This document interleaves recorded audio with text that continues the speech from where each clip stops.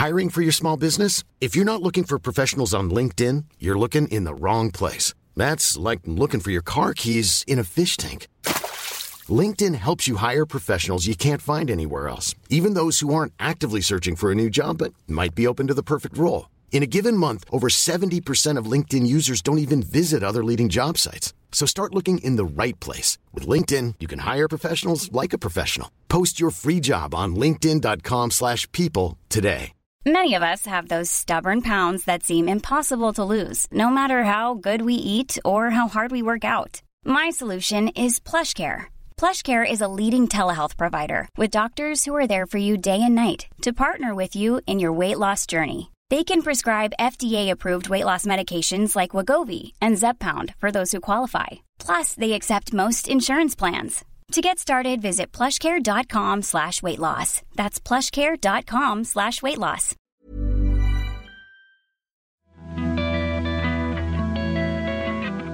The name of this podcast is The Altanar Stars.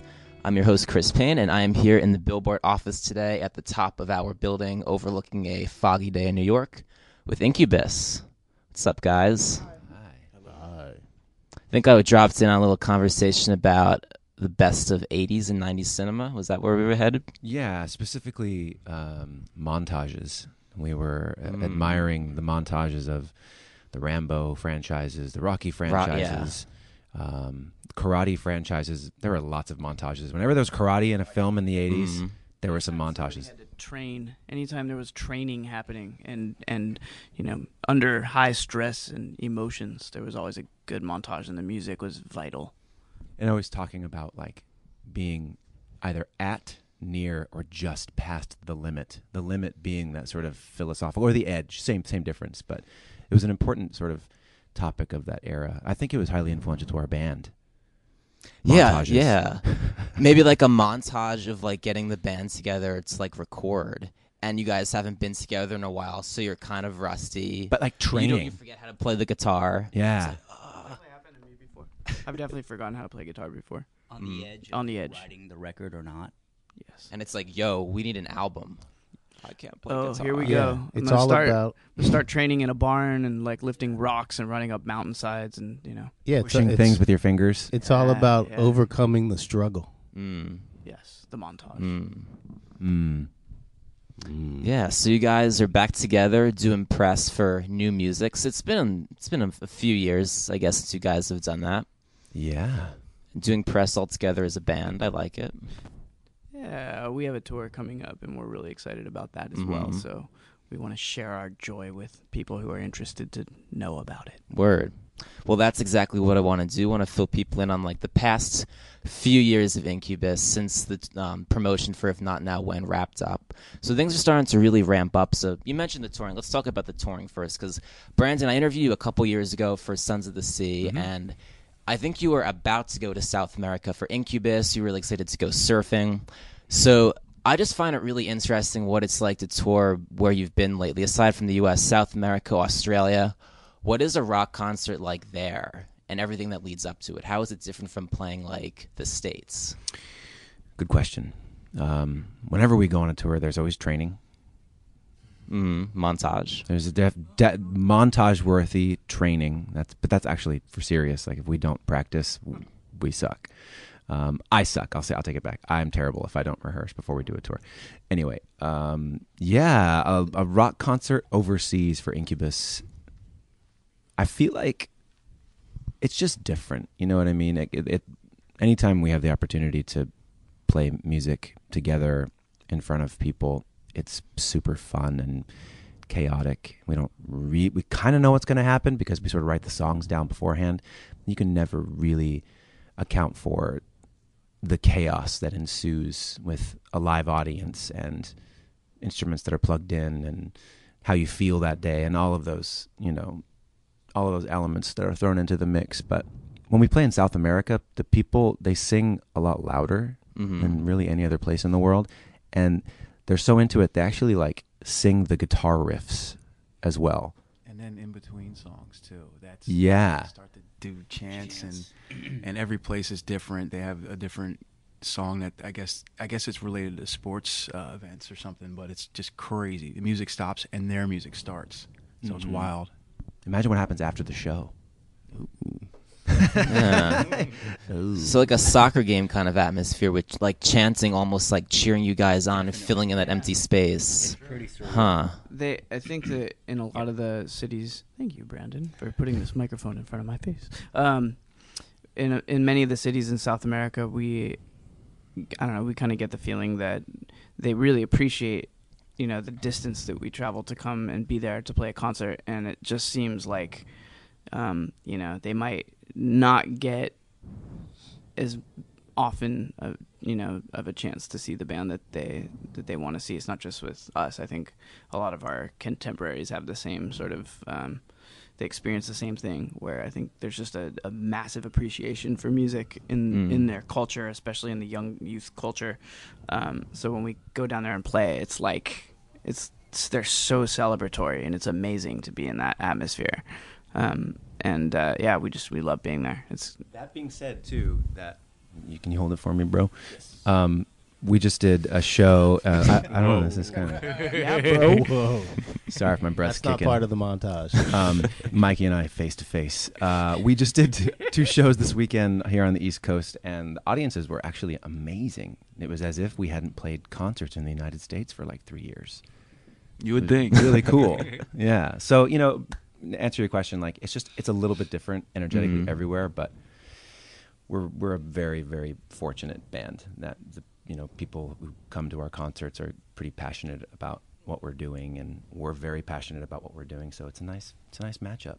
Yeah, so from hanging out, surfing, getting the sun in South America, Australia, this summer up to Jersey, Chicago, Wisconsin, but with the Deftones, which I think is a pretty interesting lineup, because I think both of your bands have kind of followed similar trajectories, with coming from like a similar scene of rock music, late 90s, early 2000s, about to put out music for the first time in a few years, or like you guys just have, they're going to. So I think it's a really interesting pairing. Are you guys close with them? Yeah, the Deftones are kind of I think an important part of the history of our band, and I think that we may also be an important part of the history of their band as well. We've done a lot of touring together in the past. It's been a while. It's been a few years since then, but early in our careers, we kind of helped each other out a lot, and we're friends with all those guys, and we've just, it's funny, after doing this for a really long time, there's just this camaraderie and respect, I think, that builds up amongst bands that are even still around, Yeah. like for our contemporaries that are still, doing what they love to do and still making music. Anybody that can prolong a career for that length of time is like, there's just a lot of respect there, and I think our fans appreciate that lineup. I think there are a lot of people that love the Deftones, people that are Incubus fans, and vice versa. So, and it's shown so far. Like we were just told that we've sold in excess of 120,000 tickets already for this tour, which is awesome. And All in one city. That's What venue that's was pretty that? crazy. Central Park. But that being said, sorry, let me just take that. If you're friends with a band that's been a band for a really long time, or you're in a band and your friend's band's been a band a really long time, just don't ever say to them, "Oh, right on, man, you're still going for it?"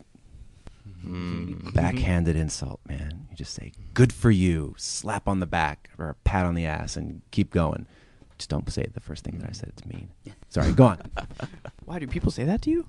Every once in a while, someone's like, "Oh, you guys are still going for it?" It's like, "Oh, Yeah, you guys are still making music, huh? you're still a dick, huh?"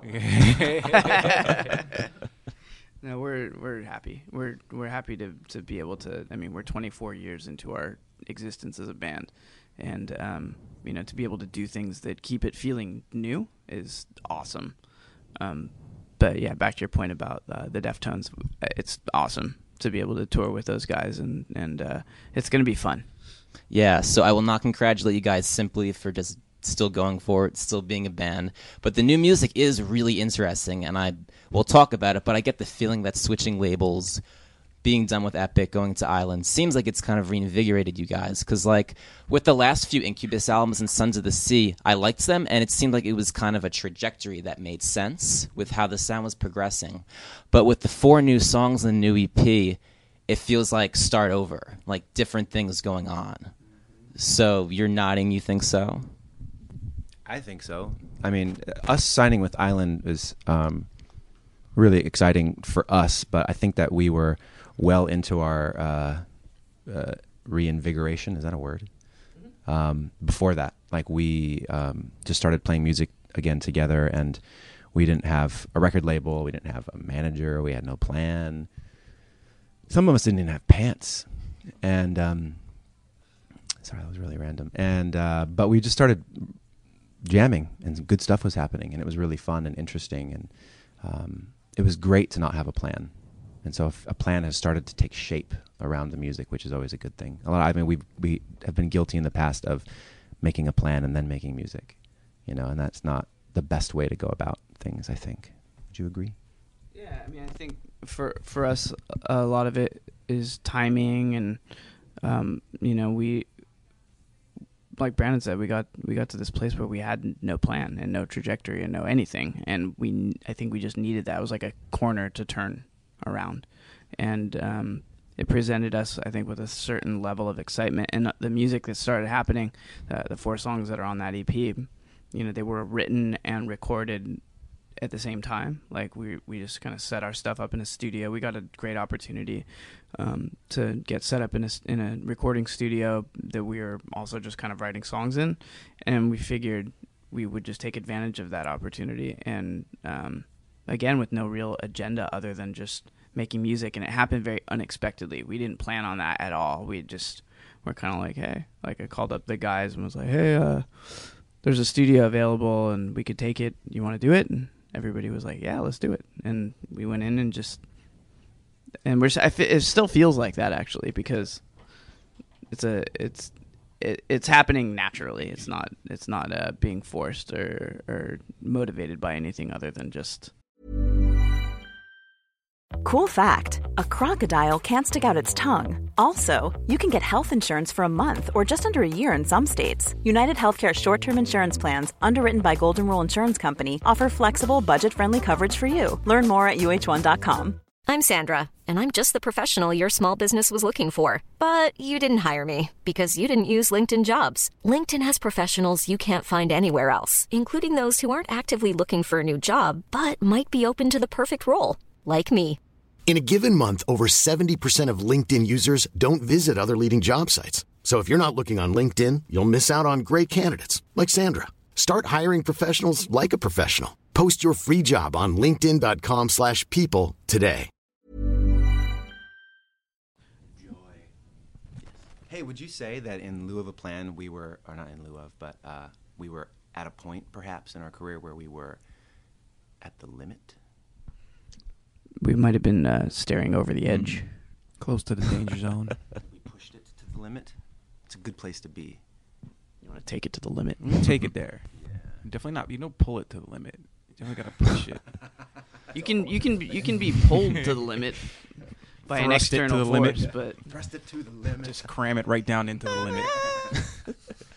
Yeah, so it definitely sounds like the album and everything. It came to the EP rather, 4 songs. It sounds like it came together before Island came into the picture. It did. Yeah, the songs had been pretty much written and recorded before signing with Island. That actually took a while as well. Like there was a period of time where we were kind of going back and forth with them a lot, and we, a couple times where we weren't sure if it was going to work out or not, but. Yeah, we were courting each other. But the thing that was awesome about it was that there were some really wonderful people that we worked with, especially during our early days being at Epic. Okay. And it turns out that many of those people are part of Island's framework. So that all worked out in a really in a really natural way, where we found ourselves working with people that we really liked and had long-term relationships with. So. Yes. Yeah, because I was going to say Trustful, if you were to sign with the label first and they were going to be very, domineering over what they want. Trustful doesn't sound like the prototype single song that a label would want to lead something off. Not with. at all. And I like it, and I like it for a lot of ways because it's not that, like a 6.5 minute song. Well, the label actually, when they heard it, they really liked it as well, and they were really supportive of it. So that was a good sign for us. They didn't just say, "Good job, you're still going." Well, people are going for it. People are selling albums, and having success in that world for many different reasons than in previous times. Like, there are a lot of different ways that people discover music now, not just getting played on the radio. I mean, that's still an important thing to them, but at the same time, good music is good music, and I think a lot of people realize that a song like that is something that our audience will truly appreciate. At least it just seems that way. I feel like if you play that in South America, and hopefully they do this in America, there would be good space in that song to drop in chants, to drop in some audience. Maybe you should do the remix, man. Yeah, let's do it. Remix debut. We just actually, I don't know if I should say this, but I'm going to anyway. We just did our own edit of Trustfall for an overseas version of it, and they wanted it under 4 minutes. Whew. We basically so we just cut Jose out. Well said. Yeah. So there is going to be it's actually exactly 4 minute long. It's actually 350. Did you get it down to 350? What'd you cut out? Well, we made a bunch of changes at the end. Remember? Oh, that's right. And the song is just called Trust now. Yeah. It's called Trust side and a half. So let's play a little bit of Trustfall. This will be the best 30 seconds. Now I am grace, so what's in front of me? Right in front of me.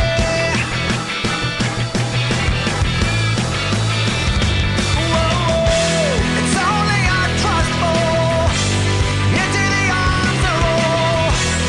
Love is a blessing, 'cause like you say the cross, then now in your first. Everyone did on it, and only a forward quit. So let's talk about this 4-song model, because I think that's interesting with a lot of artists trying different things these days, thinking, oh, the album is dead, the album is more important than ever, who knows. So with you guys, was the vision of making 4 songs together and putting that out, was that something like that, or was it just like, oh, we have 4 songs? It was a little bit of, actually, it's kind of all of the above, and there's some other things in there too. There was the fact that we only had 4 songs at that point. There was the fact that we are becoming more and more aware that the album model seems to be going the way of the dodo, even though all of us, I know, I can say this with confidence, still love and sort of cry for the 10 to 12 song LP thing, because that's how we grew up. That's what we know. We know, actually, when we even go before cassette, we grew up on like side A and side B, right, with records. And so that, and then there's also this thing that even if we put out a record at this point in our career, we can't play more than a few new songs in our set. Anyway, we could, but you start losing people, because at this point in our career, let's be our 8th offering as a band. People want to hear the stuff that they love, and so we're taking that into consideration as well. So side A, how am I doing so far on this description? You're good, yeah. Okay, so side A comes out next week, and then the plan is for side B to come out later in the year, so you will actually have a full record, but okay, side A comes out first, and then side B comes out later, and we're touring amongst it. So I've been saying it ad nauseum, but it's the sort of it's us having our cake and eating it too. Yeah, so that's the new business model. So like another 4 songs for side B? It'll probably be more than that. Okay. Yeah. We might even make a side C. Actually part of this as well is the future all is 4-dimensional. Yeah, all the stuff that Brandon just said, and also there's this built-in spontaneity to the whole thing. We've had many experiences where we've written and recorded music, and then it could be a year before it gets released, and then by that time it feels old and you're sick of it, or this this situation gave us the flexibility to just go in and write and record a few songs, put them out, go on tour, play them, come back, write and record some more songs, put those out. We're just at this place in our career where we feel like we really enjoy and appreciate the freedom to be able to do that. And right now, to go in and record a full album, it feels a little bit overwhelming in certain ways. Also, just because we'd like to be able to go and play shows as well, during the time that we're writing and recording. So this just seems to be working for us really well right now. It doesn't mean that that's how we'll always do it, but for the time being, it satisfies a lot of different needs, elements, whatever, however we can describe it. It's a good thing. Yeah, and you both touched on that it's a natural thing, this, instead of being bound by putting out the full length all at once, putting out smaller bursts of songs here and there. Yeah. And I think if you look throughout music history, before the album was a big thing, or at times even when it was in certain scenes, it was more of a singles-based game. Yep. If you look back further and further. So I think it kind of shows that often it's just sort of like consumer trends, just like whatever technology is big at the time, that kind of dictates what musicians have to put out, how many songs at once. So you're kind of bypassing that. It's just what's natural. Yeah, I think the spontaneity element of it is really cool. It just it just feels right. Feels so right. Takes us to the limit. Yeah, so let's talk about more of the songs, because the convenient thing about only doing 4 at once, you can focus on more. And so one thing that just really struck me was how different the 4 songs were. Like, Make Out Parties is very explicit, kind of like R&B rock song. Dance Like You're Dumb is like this frantic, really catchy song that basically sounds like what the title suggests. What is the Pink Boba Fett? What's going on with that? That was the original title for the song. Really? Some copyright infringement issues with? No. Well, that occurred to me. There probably would have been, but it occurred Spelled to me differently. that Make Out Party was a more evocative title and was really, that got to the heart, so to speak. It got to the crotch of the song a little quicker. Oh, I'm sorry, Dance Like You're Dumb. Thank you. So many songs. So many songs, So many. so many working titles that will all change. Pink Boba Fett was the working title for Dance Like You're Dumb, yeah. Anyway, it's still a lyric in the song. People hopefully haven't heard that song yet. Those of you who haven't illegally downloaded it. I didn't look at you just now. I got you it did. legally. Good, thank you. Yeah. Quote unquote. Well, you only have a few Sitting in days the to corner wait of if the you room. haven't heard it. Yeah. Anyway, writing lyrics is a strange event. I'm sure most people have written in a diary or done a paper for school or for work or something, and the way that our brains work when we're constructing most things is sort of linear. We usually head in a straight line, and then there's other forms of writing where stuff just sort of spills and you don't try and stop it, and just random imagery and references from what you grew up with and stuff just sort of spills out in a more nonlinear way. And so the way that I like to write lyrics is a little more nonlinear, and then I kind of organize it into better patterns after the fact. So there's like a spill effect, and then I clean it up a little bit, and it gets into rhythm and things. That's how the Pink Boba Fett thing came in. I was just thinking of like an assassin, but it was a female assassin, or a bounty hunter. More specifically. Yeah. And, I'm super excited about Star Wars coming out, too. I just saw a picture this morning of Harrison Ford with Chewbacca and some of the other actors sitting in the Millennium Falcon. Chewbacca hasn't gone gray at all. Not at all. Not and at he all. started using like product in his hair because Right. he looks good. Hipster Chewbacca. Hipster Chewbacca. Like Tight in the pants. picture, it's the thing. It's like you see Harrison Ford. He's like, he's like an older Han Solo, and it's awesome. But then behind him's Chewbacca, like leaning on his elbow, like over Harrison Ford with his like face hair slicked back. It's amazing. I can't wait for this movie. Yeah. Well, he got a stylist after like post Empire, kind of Yeah. like a more easy lifestyle. Just to come up, you blow up a couple of Death Stars, and then you're rolling in it. Right? And now in his bullet belt across his chest, it's not bullets, it's like Pez. That would be rad, right? What? A gentler, kinder Chewbacca.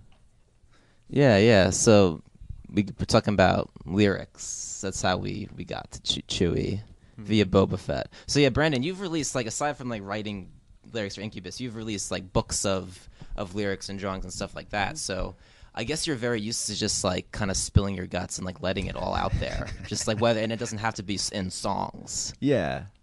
I don't know why. Since I was a teenager, I've always, probably from learning how to journal. And I always draw in my journals, and I would always spill my guts in my journals. And at some point, I perhaps hit a level of narcissism that I felt it was time to share my gut spilling with other people. I don't know. Yeah. It's there's something about it. You know, it's very basic self-expression. Everyone has different ways of doing it.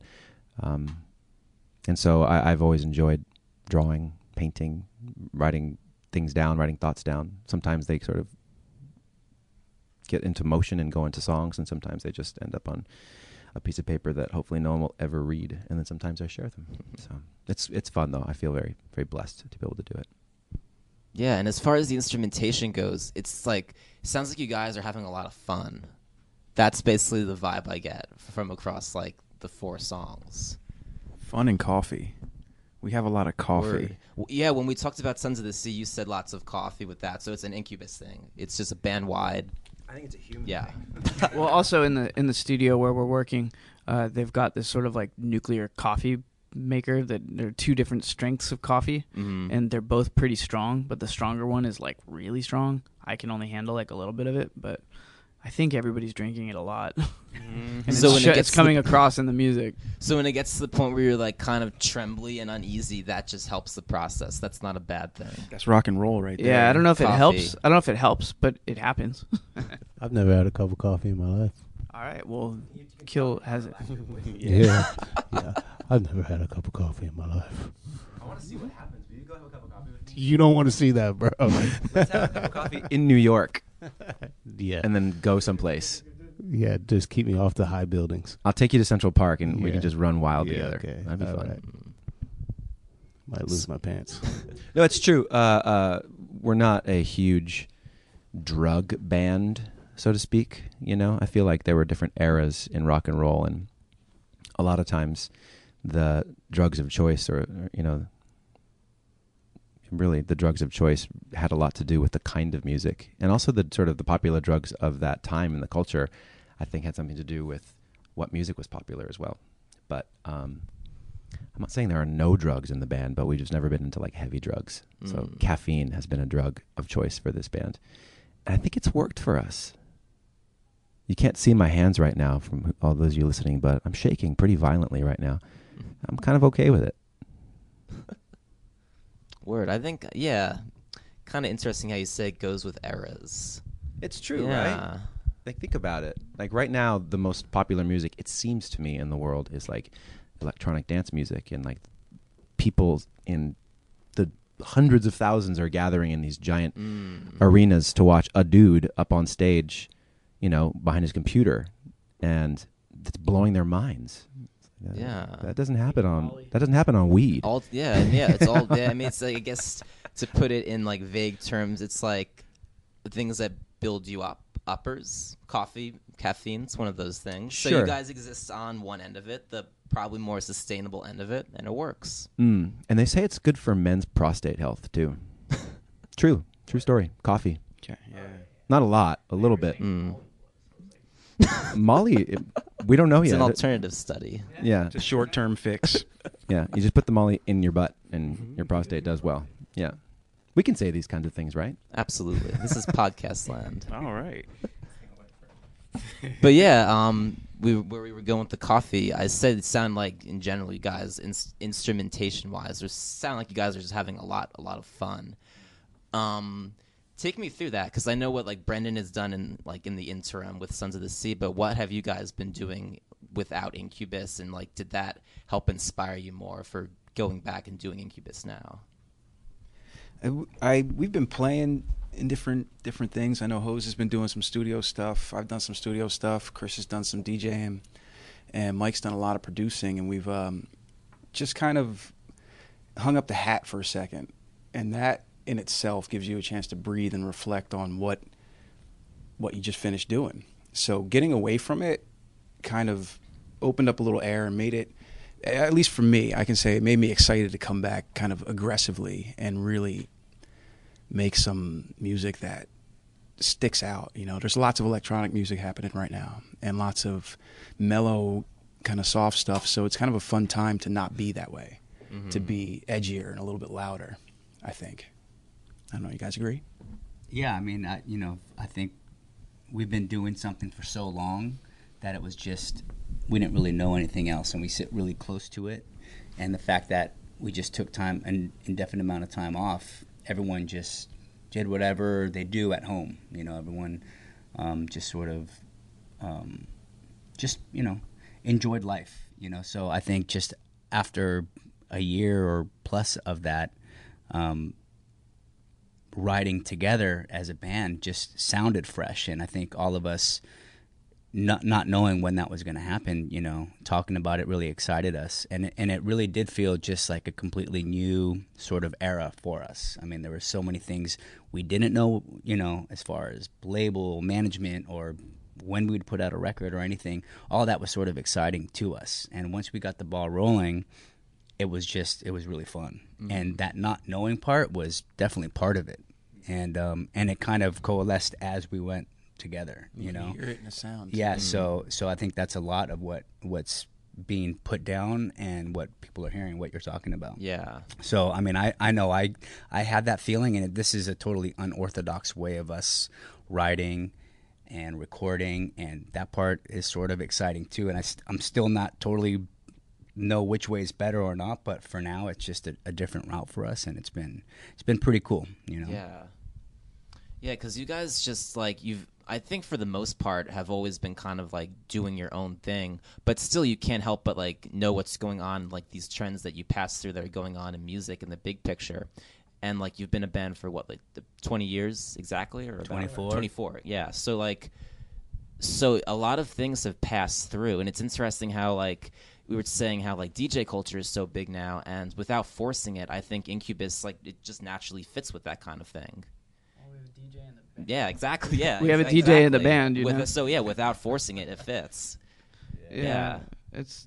I mean, that's one of the I think one of the most fortunate things about our and it's a blessing and a curse. Like we don't really fit neatly into any sort of category. We can do musically, we can do whatever we want, and it's exciting and fun. And that's why whenever we make music, the songs tend to not sound like each other. They tend to be stylistically kind of independent of each other. And you know, some people see that as a weakness, but to me, it's always just made it interesting.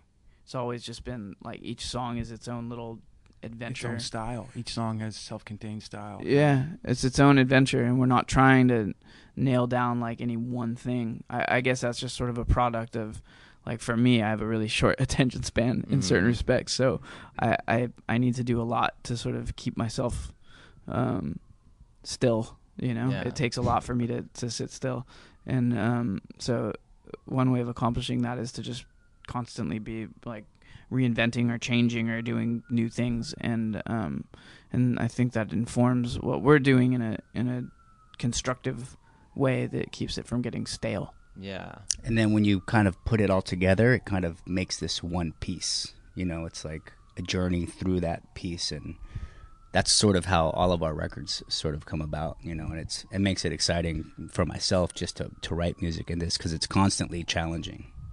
Yeah, I mean, I've gotten to work with a bunch of like really young artists in the last couple of years, like, and that's been really eye-opening because it just puts a lot into perspective for me as far as like how many things like we've seen as a band like come and go, like different trends and different bands and different you know, just musical movements, and it's awesome. We've always felt very sort of independent of everything. And we're just continuing along that trajectory. Yeah. What have you seen go where you were like, yep, knew it all along? You know what? I don't know if there's ever any real way to say that, because everything, it seems like at some point kind of comes back around in some way. So it's like Mike's got a closet full of stovepipe jeans. He's waiting to break out. Just waiting for the right moment. Like what jeans? Stovepipe, you know, the old the Jenko jeans, the big. Oh, right. Yeah. I never heard that term before. Stovepipe jean. I never heard that. Your legs look like stovepipes. They're just straight. Yeah. Maybe bootcut jeans will make a comeback. I also, just remember, there was a good period of time there in the 90s where it seems like everybody around me thought that like nothing that came from the 80s would ever be cool. It really felt that way. And there was even, must have been 93, 94 when the movie Dazed and Confused came out, and they even made a joke in that film about like how there was some joke about how like maybe the 80s, they were talking about how the 60s were cool, the 70s sucked, maybe the 80s will be amazing. So the 80s will be radical. Yeah, and I remember the whole theater was like, yeah, right, whatever, Yeah, nostalgia cycles.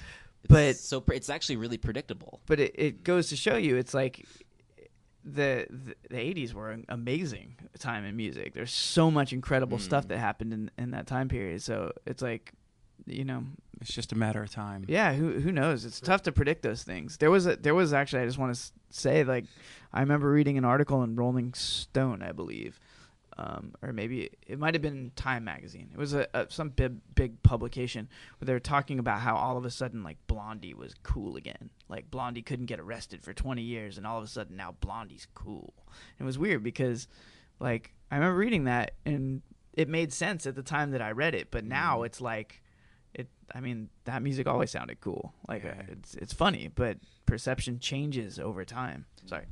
I was just going to say, for me, the moral of the story is that there's no era that is like where culture stops. Yeah. Where it's like, we've done it. This is it. Every era will always have its like stalwarts and its like bright moments. But then I think the moral of the story for me is that wherever we are now is the best. And in 10 years, that'll be the best. 10 years from now, 20 years ago will have been the best. You can't hang your hat on any of it. So that's what's fun about art and being artists, is that we're not trying to actually like nail down any one best era or best sound. We're just trying to swim in it and have fun. Yeah. Hello. Well, I think that's a good note to end on, with a moral. Yeah? Awesome. Sure. Cool. So yeah, that was a lot of fun. Thanks so much, guys.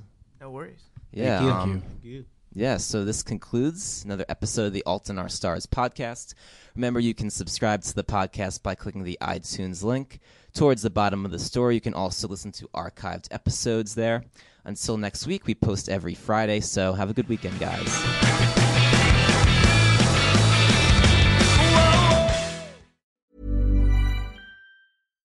Hi, I'm Daniel, founder of Pretty Litter. Cats and cat owners deserve better than any old-fashioned litter. That's why I teamed up with scientists and veterinarians to create Pretty Litter. Its innovative crystal formula has superior odor control and weighs up to 80% less than clay litter. Pretty Litter even monitors health by changing colors to help detect early signs of potential illness. It's the world's smartest kitty litter. Go to prettylitter.com and use code ACAST for 20% off your first order and a free cat toy. Terms and conditions apply. See site for details. Even when we're on a budget, we still deserve nice things. Quince is a place to scoop up stunning high-end goods for 50 to 80% less than similar brands. They have buttery soft cashmere sweaters starting at $50, luxurious Italian leather bags, and so much more. Plus, Quince only works with factories that use safe, ethical, and responsible manufacturing. Get the high-end goods you'll love without the high price tag with Quince. Go to quince.com/style for free shipping and 365-day returns.